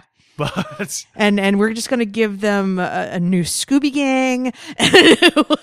Yeah, it's weird. I liked their Starfire better than the Harley Quinn book. Just has not hooked me. I'll read it and it's like, this is not bad. I enjoy it. I'm enjoying how they're attempting to sort of shift her into more of the anti-hero role than the straight up villain role. The relationship she's developed with Poison Ivy is cool on a variety of levels. Yeah. The family that she's built for herself. I'd like to see it. They referenced in Harley Quinn #1 with Rebirth, they did a really truncated origin story. Yeah. And they referenced her family in New York. I don't remember if they came up at all in the New 52, but if they haven't, I'd like to see Conner and Palmiotti explore that a little bit more. Yeah, I don't think I've ever actually seen her actual family. She came from somewhere. We know her background. She's got like a brother and a mom and a dad, and they're retired. Yeah. And I'd like to know more. Yeah, that's I could get behind that, but Mom had purple hair in the picture. Yeah, all right. Now I definitely want to know more.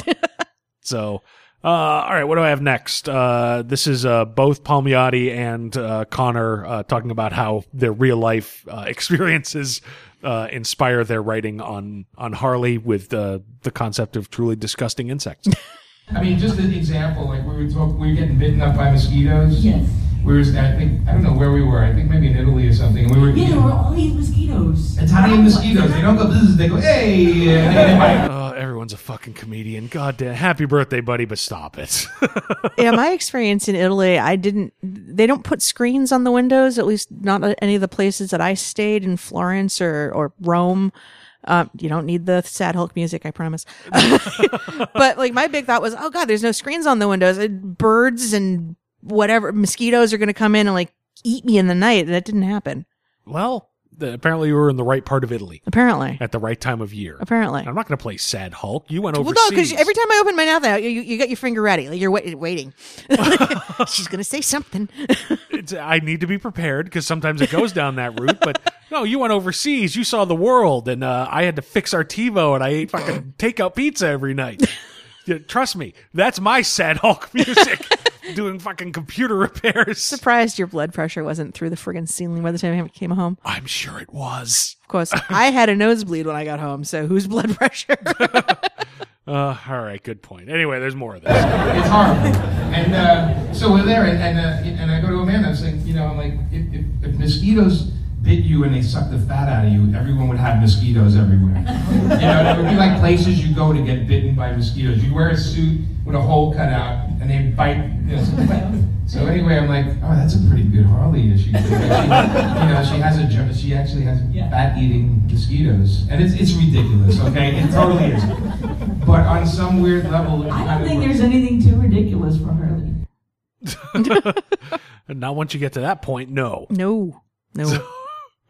The question did come up during the panel, and DiDio brought it up as to who, when the humor gets really twisted in that book, who actually does it. And I didn't grab the whole conversation, but I did grab Jimmy Palmiotti talking about Amanda Conner's first writing gig. Yeah. So when I say first writing gig was Kid Up and Fluffy. Yes. It was a thing for Event Comics, and Amanda wrote a scene where a giant robot dog humps the Spider-Man balloon at the Macy's Day Parade. She wrote that. Very proud of her for that. Jimmy Palmiotti's a lucky man. Yes. I am too, but he can be lucky too in his own way. And actually, I do have one more thing about Amanda Conner talking about how she tries to get away with the most possible on that book. And it is true, like, I like to see what kind of depravity I can get away with. You know, it is like, let's see if we can get away with this. Let's write this in and see if we get red flagged. I always tell Jimmy, you know, like, we're the king and queen of red flags up at DC Comics. It is our next character, by the way, Red Flag. And I take it back. Jesus, I cut these in a white heat. I don't even remember what I did. But it's apparently when it comes to the dark humor, it almost doesn't matter who writes it because the credit is never put appropriately, I guess, between each member of the team. Yeah. So When people don't like the book, they tell them. sorry, go ahead. I say at least in Jimmy's version of events. That's true. We're all the hero of our own story, I suppose. Yes, but go. When people don't like the book, they tell me, they blame me, and when they like it, they blame her. It's like the funniest thing on Instagram. I have people attacking me all the time. You ruined Harley, you ruined Harley. I'm like, they never put Amanda's name. But when it's great, they go, Amanda, you're fantastic. Your Harley is the best book ever. And I'm like, what? It's just like this show, actually. I am a saint. You are. I don't know how you put up with me ranting like a spastic. Did you get the clip where Amanda talks about, you know, in terms of pushing the boundaries and getting red flags, rather than calling it Harley Quinn Rebirth, it was going to be Harley Quinn Afterbirth? Funny you should ask, Amanda. As a joke, we do a DC Rebirth, right? So we're laughing and said, we're not going to do a Rebirth issue of Harley Quinn, but maybe we should do an Afterbirth issue of Harley Quinn. And Amanda, what do you do? Amanda here is turning red as we're doing this. This is the best. I feel like Amanda Conner like shares a brain with me. This is beautiful. So it was like, why, Dan, that's a great idea. So I did a cover sketch that didn't get approved. Maybe I'll like put you know what, I might tweet the sketch that didn't get approved out just for fun. I looked, she hasn't yet. Harley's got her foot in stirrups, and Ivy and Big Tony are standing around looking horrified, and there's like a doctor with bloody hands in the foreground, and you know, instead of, you know, a baby, it's the rebirth, the issue for Rebirth. It would have been a great cover. It would have been a great cover. I've thought of the commission that I want for next year. She doesn't do commissions. She doesn't, and she doesn't. No, she doesn't. No. I was going to say our buddy Joe gave her a cover to sign, and she did a quick sketch without being asked. But yeah, apparently because she's seen so much shit flipped on eBay. Right. So yeah, she doesn't do commissions or sketches. But if I get the sense if she senses you're genuine, she might give you a quick face or something. She's not going to give you a quick Harley Quinn Afterbirth. No, no, she will not. And thank God, actually, now that I think about it, and this is an ink wash of the Rocketeer, and here's a Jersey slut giving birth to a Red rum. Christ. All right, so yeah, we had a ton of Harley Quinn stuff there. I do have one, and this is long, and I'll warn you right now, this is the one clip that I had to sort of edit to kind of get length involved. Okay. But we're talking about Superwoman. This is Phil Jimenez with a long answer of what he sort of brought from when he worked on Wonder Woman into Superwoman, at least the first few issues. What I would say is that my carryover from Wonder Woman, the thing that there were themes and ideas that mattered to me, and a lot of it had to do with the way people treat other people. So the one thing that I carried over from Wonder Woman was this idea that even if characters, particularly there are two in Superwoman, that might not like each other, I didn't want them to be bad to each other. Like, that was just a really big thing to me, to sort of represent possibilities other than ones we might be used to. One of the reasons I like comics, and then I will wrap up, and fiction generally, is you can approach it two ways. You can use it to talk about the world, talk about the ills of the world, usually through metaphor, or you can suggest new ways to think about the world. And I like to use both in my work. I like to talk about what's happening, and then I like to say, what if this happened? Wouldn't this be amazing? So in Superwoman, my approach was to honor the characters as they existed, as I inherited them, and then to use them to maybe ask the world a few questions, like, what if? Whereas in my work, I like to try to fit as many balls jokes into talking about comics as I possibly can. I want you guys to go out there and protect your balls at any cost. Ding, I win. And having read Superwoman #1, there are no balls jokes. And Jimenez did an excellent job actually bringing to the table something you don't see a lot of is a positive working female relationship.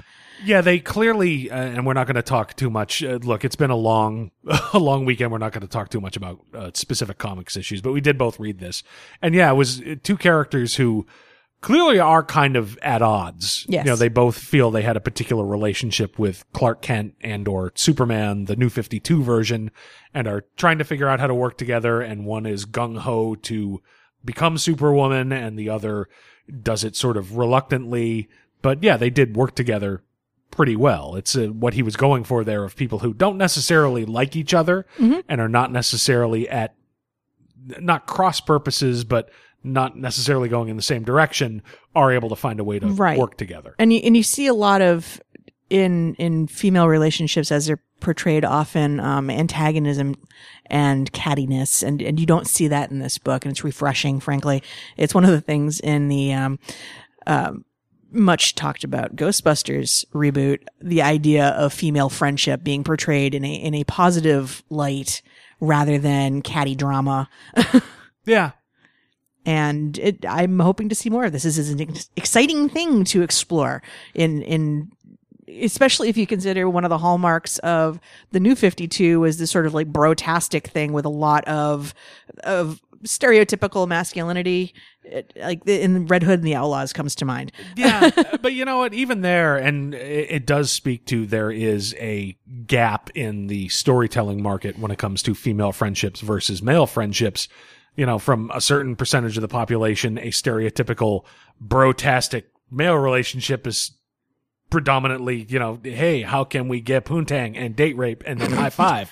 And you don't have to go far to find male friendships in comics or any other kind of fiction that is not that is much more genuine. Yeah. Where, yeah, you see a lot of frenemies in female friendships in all kinds of fiction, let alone comics. It's stereotypical and perhaps easier for people to write, but it's not, hopefully, not as prevalent as media would lead you to believe. Right. So, yes, we'll go straight from that into cartoons. Let's.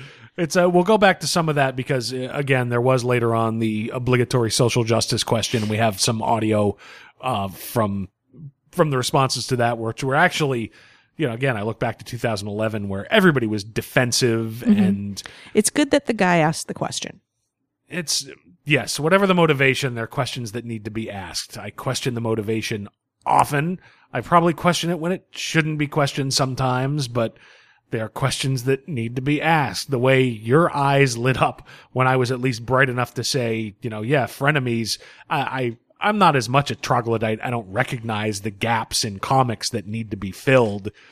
But I am a middle-aged dude, and sometimes I'm blind to things that I shouldn't be. I think you do a nice job being able to ask hard questions because it's very easy for me to go off. Like I'll just admit this. Sometimes I'll just sit down and read the Mary Sue for a really long time or Jezebel, and then I'll get off the computer and be very angry. Just be very angry about things. And I believe that is its intended purpose. It's a lovely echo chamber to like get people who have feelings about women's issues whipped up into a frenzy. And it serves its purpose very well. And it's a necessary space.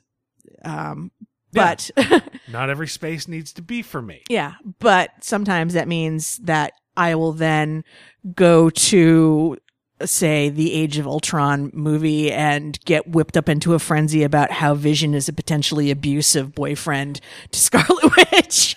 And I'm bringing things to it that may not be there or might be there, but maybe not there. Look, let's be completely fair. That's Civil War, not Age of Ultron. Right. See, that's how angry it made me.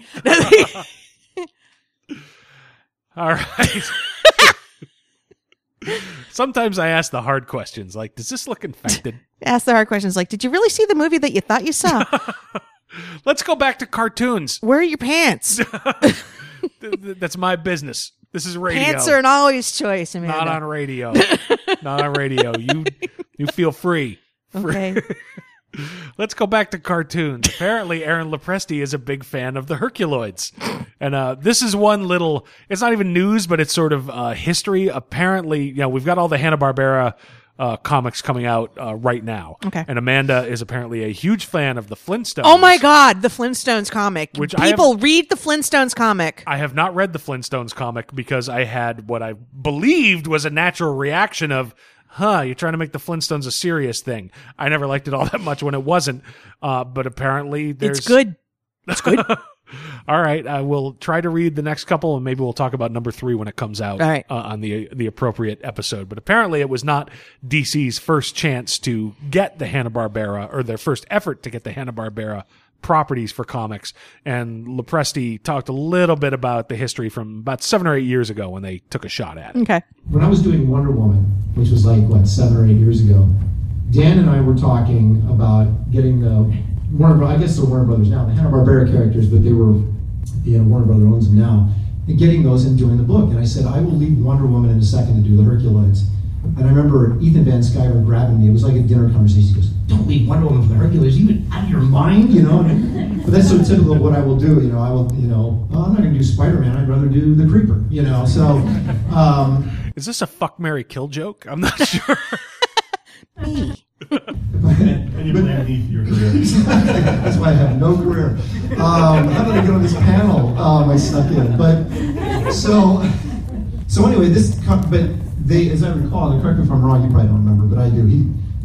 Warner Brothers would not give up the Hanna-Barbera characters without the Looney Tunes characters, which you didn't want, and so it never came to fruition. Remember. This is probably 10 years ago at this point, maybe more. Remember when the WB or somebody, when they still had Saturday morning cartoons, was doing the Looney Tunes Extreme version? Yeah. And they updated like Bugs Bunny and the Tasmanian Devil, and it was a bad choice. The shitstorm that came after that. Everybody said, not my Bugs Bunny. And all right, so let's give Dan DiDio enough credit for not wanting any piece of that. No, but now I'm envisioning a world in which there could have been a crossover with Captain Carrot. Oh, Bugs Bunny versus Captain Carrot. I want that almost more than anything I've ever wanted, and I never heard of it before 8 seconds ago. That would be fucking glorious. Yeah. Now, who do I have draw that as a commission the next time I'm at a convention? You need someone who can do cartoony. Let's think about it. I'm not sure, but think about this. Maybe Stan Sakai. He does that would be a hell of a thing. He'd look at you blankly. It's like, none of these are my characters. Well, when I can finally afford Raphael Albuquerque art, he did do an excellent commission of Calvin and Hobbes. Oh, that's right. I remember that one. Yeah. Stan Sakai is another one. Just as a side note, I have only just started reading Asagi Yojimbo. Yeah. Am I saying that right? I've had a couple beers. I think that's right. I've read the first 2 omnibus editions because for years. Usagi Yojimbo. Thank you. For years, it was just another one of those funny animal with a sword comic books. Yeah. Because I grew up in the 80s. And I had no time for Teenage Mutant Ninja Turtles beyond the first volume, where it was actually a reasonably effective Daredevil satire. But as it blew up, I have no time for it. And friend of the show, Trebuchet, has been a fan forever and has been collecting the comics and the trades. And he finally convinced me to give it a shot. And I've gotten through the first couple of omnibus editions. But I'm in no way, it's like hardcore fan. But I went and stopped at his table to get a sketch, and to get a sketch for trebuchet. Yeah. Because he's a buddy and his birthday was a while ago, and I blew it off because we're dudes and hey, male friendship, date rape and forget your birthday and bitches, man. But it's again, friendly guys. I'm saying, look, I haven't read all your work, but I like it. But my buddy is a huge fan, and I'm just mumbling like a moron to this guy, and he was just friendly, and it was a good experience. You can always talk to these creators. Most of them will at least humor you. Some of them will treat you like swine. Some of them won't make eye contact while they quickly go through the stack of comics that you brought to the table and sign them, because you didn't actually want them to sign all of them, just one of them, but they've got your stack now. Exactly. And the handlers have told you not to touch the talent. Yes, and you were just hoping to trade the, yes, you will sign, and I'm just hoping to meet and speak with you for 30 seconds. Yes. I'd love to name all these people. Not going to. No. All right. So what else do I have here? Number 17 is, oh yeah, there was a question. Everybody on the panel was both a writer and an artist. Yes. So Dio asked everybody on the panel, whether they preferred, writing or drawing. And I chose the funniest answer. So I'm going to guess this is Mr. Palmiotti. No, actually this is, no, I chose the funniest two. Okay. So yes, the first is, Amanda Connor. Okay. So I like drawing. that's the whole thing. No, cool story, bro. No. I like it so much better than writing. You know, I do love I love writing Harley, but man, You're fired. But you know what? And I love the artists that we get on Harley. And at the same time, I envy them so much because I want to be drawing it, but I'm just not fast enough to do a monthly book. And I wish I was because, no, I'm not. Especially now, with, but yeah, that's why when I get an opportunity to draw, I'm so happy. And I've gotten to the point now I'm a little bit of a control freak myself. Like, I'll get a script and I'll be like, I'm going to do this on it, and I've mostly been working with Jimmy now, so when I do change it up, as long as I change, make sure he knows what's going on in the script, I don't drive him too nuts. So. We're not on a high enough floor for me to jump out the window. That's a loving marriage. It is. No, and actually just watching them together, like, on that panel, and we happened to be in back of them on the escalator down. We weren't stalking, promise. They just seemed to be so cool together, and he had his arm around her. It was just cool. See, I didn't notice because you were stabbing me with a sharpened screwdriver. No, Amanda and I have a similar relationship. Yes. Here's Jimmy Palmiotti answering the same question, much shorter. It's also a lot more relaxing to write the sentence 1,000 tanks come over the hills than drawing it. So I tend to like the writing. Yeah, I tend to like the writing a little more these days, for sure. Oh, you're that guy. Yep. I respect that. It's like when Kirkman gives Charlie Adlard a script. It's like, and then 1,000 walkers come over the hill. And that's why Charlie Adlard hasn't woken up not screaming in 10 years. I don't know if you have it in there. Do you have any clips from when they started to take audience questions? I have several of them. The first one I have is a very truncated one from, the first question was a very open-ended, a soon-to-be art student who was hoping to break into comics and asking for advice. All right, I'll let you play that, and then if the thing I'm thinking of isn't in there, I'm going to tell an interesting story about some shade that was thrown. Okay. It may or may not be in there because what I have is literally a 5-second clip from that long answer from everybody. Okay. Because it is entitled, Maybe It's Time to Cut Liefeld a Little Bit of Slack. Except for feet. No. I think feet are harder than faces, but I also hate drawing feet. Yeah. So apparently, see, I took that as they were throwing shade at Liefeld. Yeah. Okay. I did not, because all their answers to this kid were so earnest. Long answers about, look, put away comic books for a while, take life drawing classes, which clearly Liefeld didn't do. No, not ever. I mean, I ranted at length about two people trying to shake right and left hands just so it looked okay across the front of a panel. My only in recent Suicide attempts, Squad. my only recent attempts at artwork have been to ape Liefeld. Yeah, I mean, we have a couple of never. Well, I used MS Paint to do a Deathstroke that kind of looks like. Kinda. If I was 8, or my fictional cousin Bobby. Billy. Yeah, cousin Billy. Billy, yeah. Yes, we have a couple of cartoons on the fridge of Amanda just mocking Rob Liefeld. And no, it's considering every other answer was so earnest. You know, like literally Jimenez and somebody else on the panel, I forget who, said, "Yeah, dude, we'll talk to you after. Yeah. We'll give you advice all day long." Everybody was so earnest and wanting to help this kid out in his path. I took that as legitimate, saying, "Oh yeah, maybe feet are hard." I mean, realize I couldn't draw a foot. If you cut my foot off and put it on a piece of paper, I couldn't trace it because of blood loss. But let's see. So what else do I have here? This is I named this clip Harley's Beaver.wave. Jesus. And it's apparently Why Does Harley Talk to Bernie the Beaver from Jimmy Palmiotti. I get the character, but I don't really know about her, like what she's thinking. I see her, she does this, she does that, but I don't really know what she's thinking. And we thought, well, what a great thing to have her talk to her own beaver. Stop it. And then have it to something you can read, so you can see her inner thinking. And again, that was our shortcut idea to get you guys to know who she really was. Apparently, Amanda thinks she's found a title that will again get us kicked off of iTunes. Literally, I'm looking at my notes and the file name here, and literally all I have is Palmiotti Scratch and Sniff Beaver.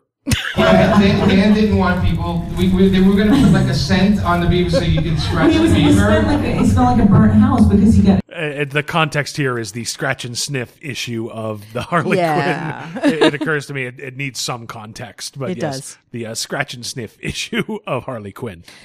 Dan then went on to say he didn't want people standing in the middle of their local comic book store scratching Harley's beaver. Yes. So let me back this up to the beginning. Yeah, Dan didn't want people. They were going to put like a scent on the beaver so you could scratch the beaver. It smelled like a burnt house because he got it blown up when. Don't they all? The Joker put the bomb in her storage shed. Right, so Dan is like, I don't want people going to the comic store and scratching the beaver in the middle of the comic store. And I was like, I don't understand what you're talking about. I don't get it. Not to be indelicate, to answer your question, Rob, if something smells untoward, there may be a problem. I wasn't asking. You said, don't they all? I have concerns. I need an adult. Yes, you do. I need an adult. I have concerns for you, baby. And don't worry, my balls aren't really stuck to my left leg. My right leg. So, yes, this is one or two. There were a variety of questions that had to do with DC films, like the people who write the comics have anything to do with the fucking movies. But there was one fun little observation about, since Harley Quinn was in Suicide Squad, and therefore Palmiotti and Connor got to go to the premiere. Yes. There was a neat little story about that was fun to pull out. We were so lucky because we went to the premiere last week, and we got to meet Margot Robbie. And she said to us, we couldn't believe it, she's like, did I do a good job? Is there any pointers you want to give us? And we're like, you did really well. Come to my house and let me show you some things. How to be a really good Harley, yes. Yes, some things to be a really good Harley that are stuck to my right leg. Jesus. What do you think he was saying, for God's sake? I'm staying out of this. All right, and then yes, we get to the obligatory social justice question. I didn't include the question in this. He wanted to make sure that the diversity and representation that did find its way into the New 52 was going to continue with Rebirth. That was basically the question. Yes, and this question went to Dan DiDio, and again, it's It could just be he works a room well, but to compare to how he dealt with similar questions from San Diego Batgirl in 2011, he's able to answer the question and it at least sounds legitimate and heartfelt and true. Whether it actually is or not, I don't know, but hey, here's the audio. You can make up your own mind. If we just went back to where we were before, that nobody wins. Nobody wins. We have to make sure that we're moving forward. And the great part about the people here is they're making sure that we build these. You know what? You look in the audience. We want our world to reflect this world. With God as my witness, when he said that, I had to bite my tongue to not say, "What, Boston? Where's Fitzy? Where's Fitzy in your phone? Where's Sully, you motherfucker?" Yeah. But it was a heartfelt answer, at least was. apparently, so I didn't have the heart to. So yeah, let me back it up a little bit. What? You look in the audience. We want our world to reflect this world, to be in the real world. We want to see as much diversity in our books as we do in our audience, in the crowds that come to see our stuff. So from our standpoint, we're constantly doing it, but what we're trying to do is it much more organically. Because if you do it organically and you introduce it through the better selling popular books, there's a better chance for it to take hold, for more people see it, and for it to grow out from there. Which is a legitimate point of view. It's a legitimate way to at least answer the question. Whether it actually goes in that direction is a whole different question. Right. But I've also got Amanda Connor answering the same question because everybody threw in on it, but this one kind of struck me. If it seems forced, then you can smell it a mile away. It's something that, you should just be genuine about. You should, we're always trying to create new characters that are really, really well-rounded and are just as diverse as the real world. So, and that's the way to do it. I've commented on the website about books where it seemed like diversity was shoehorned in to say, look, it's diverse. Yeah. And it's you can kind of smell it. You can feel when things aren't organically done.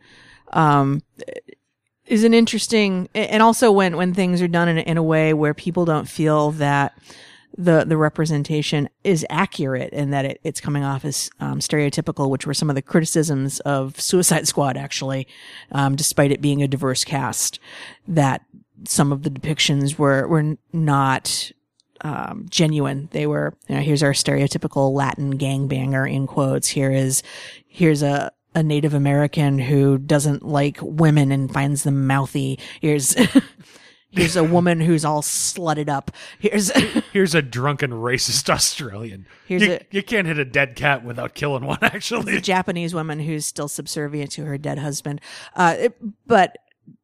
Jesus, I never even thought of Katana from that angle. Yeah, that's creepy, man. Yeah. That's wicked creepy. Yeah. However, I think it was Dwayne McDuffie that had the quote, and if I'm wrong on this, I apologize, that sometimes tokenism is better than no representation at all. And that I think that is Dwayne McDuffie. I could be wrong. I forget where I heard it, but and that gets trotted out a lot. So while I don't want to defend inaccurate portrayals of diversity, I still think that it's better that people try. It's absolutely better that people try. It's better than that people try hard and make it feel organic. Yeah. And make it feel like it's just part of the story. It's when one time on the website I got myself in trouble saying, no, it feels forced over here. And I got in real trouble with one website who I won't name as a courtesy. It's a property that's getting picked up as an animated show. Yeah. But at the same time, it's like, well, no, I'm reading Firestorm with Jason Rush every week, and it never even registers with me. It's here. It feels forced. If it doesn't feel forced, it's better for everybody. Right. So, again, I'm a middle-aged white guy. Why am I spouting off about these things? I'll piss somebody off no matter what I say. I'm sure I am as well. So, you're a middle-aged white guy? No, pissing off people. I demand an explanation. Pissing off people as well. We shouldn't do these shows when we're exhausted. Unfortunately, there's no other alternative these days. All right, well, let's get completely off the subject. I have one last piece of audio. And again, there were multiple questions about DC Films properties. Yes. It never seems to hammer home to anybody, whether it's Marvel or DC. The people doing the comics are not then hanging up their pens, putting away their brushes, closing up their word processors, and then going off to shout action at a fucking multi-million-dollar movie studio. To be fair, some of the folks asking questions, again, it comes down to being able to read the room and understand about boundaries between properties. Yes, that's true. And this is not the first time I've heard a question like this asked, but it was, in this particular case, it was somebody asking, your movies are getting slammed on various review sites, and how do you think you can rehabilitate your company? And, Phil Jimenez gave actually a surprisingly positive answer. Normally it's like, look, we have nothing to do with them. Mm-hmm. We're the inspiration for them, but they do what they do. But Phil Jimenez had an answer that was actually pretty cool and pretty positive about it, answering the shit show of bad reviews. Yes. I'd actually also like to mention that the one thing I noticed about all those reviews, or many of them certainly, is that people actually want DC to do really well. They might be disappointed in the films, but I'm amazed at actually the amount of goodwill the company has engendered. Like, there are a lot of people who are really rooting for DC and their characters to succeed in many marketplaces. So one, a slew of bad reviews on one movie may or may not affect us, but I think the characters themselves transcend those kinds of reviews. People want to see these characters succeed, and they want to see them in good stories. Yes. Yes. Yeah. And actually, that's a reasonably on point and perceptive answer, because, for a lot of the reviews I've seen, it's been, we want more out of Superman versus Batman. People are hoping for good movies, and I think the movies that they've been given are better than they've been reviewed. It's tricky. Yeah. It's how, look, we talked about Suicide all last week, and there's parts of it you can tell were cut all to pieces and put back together to meet some kind of demographic need, but the second half of it was perfectly solid, I thought. Yeah, a lot of what I saw on various message boards was, I liked this movie, but I wanted to like it more. I wanted more from this movie. Yeah, and it's tricky. Marvel, completely by accident, I firmly believe it's completely by accident, has done almost everything right. And the things they've done right have been so right that the things they have not done right have sort of been allowed to, we all by consensus kind of ignore it. Yeah. I like The Incredible Hulk. We don't really talk about it all that much. No. I haven't liked either of the Thor movies, but we all seem to be specifically pretending that the Lost World kind of didn't happen. Yeah. Although I'm looking forward to Ragnarok because it's supposed to be a Thor Hulk buddy movie. Yeah, Thor Hulk buddy movie that maybe has some Planet Hulk esque. Elements to it. Yeah. So that's fine, but the problem is, I'm looking forward to a Thor movie because of the Hulk, which means I'm not really looking forward to a Thor movie. Right. Right. So, DC, I think the stuff they've done is generally, particularly when it comes to the ultimate cut of Batman versus Superman, better than it gets credit for. Yeah, that's the thing. I would really love for all these to be slam fucking dunks. Mm-hmm. Then the thing is, when we talk about Frank Miller next week, he gets a pointed question about, do you want to see an adaptation? And it goes back and forth. And how do you feel about Batman versus Superman? And nobody seems to want to answer. Mm. And we'll have some good talk shit about for next that. week. We'll talk about that. So that's all the audio I've got. I think those were the prime clips from what I remember. Yeah, and it's weird. I kind of went into it today going, there wasn't much news there, but there was a lot of interesting stuff. And that's the cool thing about comic book conventions. There's always something interesting. You learn stuff about the creators. Even if there's, here's the new news flash. Yeah. And let's face it, as podcast people, I want the news flash, but there's always cool stuff to listen to. Yeah. Now, unfortunately, a third of every panel is questions, and the questions are the worst part of every goddamn panel. For a variety of reasons. And sometimes though, the questions are good. I mean, the young man who asked the heartfelt question about how do I become a better artist? When you ask a question that excites a creator, yes. That is a great exchange to see. on a panel level or even at the table level, when you asked Frank Avila to do Rocketeer, when last year you asked Simon Bisley to do Judge Dredd, when it's something that they're excited about. Yeah. That is an interaction that's just gold to watch. Yeah. And it's a weird line to walk because look, if you're going up to a creator's table or to an autograph table or to a microphone at a panel, you're doing that for your own reasons. That's for you. Yeah. If you make it too much about you, particularly in the public forum, it's really uncomfortable for everybody else. Yeah. If you can walk that line and find a way to yes, it's about you, that, you know, your personal reasons are your personal reasons for asking the question. But if you can make it broad, then it just opens the room up for everybody. And I don't know how to train people to do it because I don't know how to do it myself. Like I said, when I talked to Stan Sakai, I felt like half an asshole. It's like, oh, my buddy's a huge fan. I'm a fan too, but I've only made it this far through your. Well, it's not made it through your work. It's not a fucking chore. I feel like a dick stepping all over myself. Welcome to the majority of my feelings about how my interactions with people at tables go. Yeah. But it's, you know, at least I try to be cognizant of it, and I think you and I try to, but it's also part of the reason we are is we've been to enough conventions. We've seen the difference. Yeah. Yeah. So it's, yes, if it's a social justice question, it's important to be asked. It's just, and I don't know how to tell somebody, how do you make it not about you? I don't know. I don't know the answer. Well, I think also with those, it's challenging to not make it about you because the people asking the questions have a personal stake in it.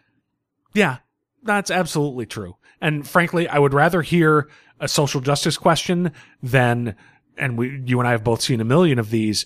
Hi, my name is X, and I'm going to tell you a 2-minute story about how your work stopped me from shooting people from a bus or blowing up Congress. And by the way, how are you so awesome? Yeah. Yeah.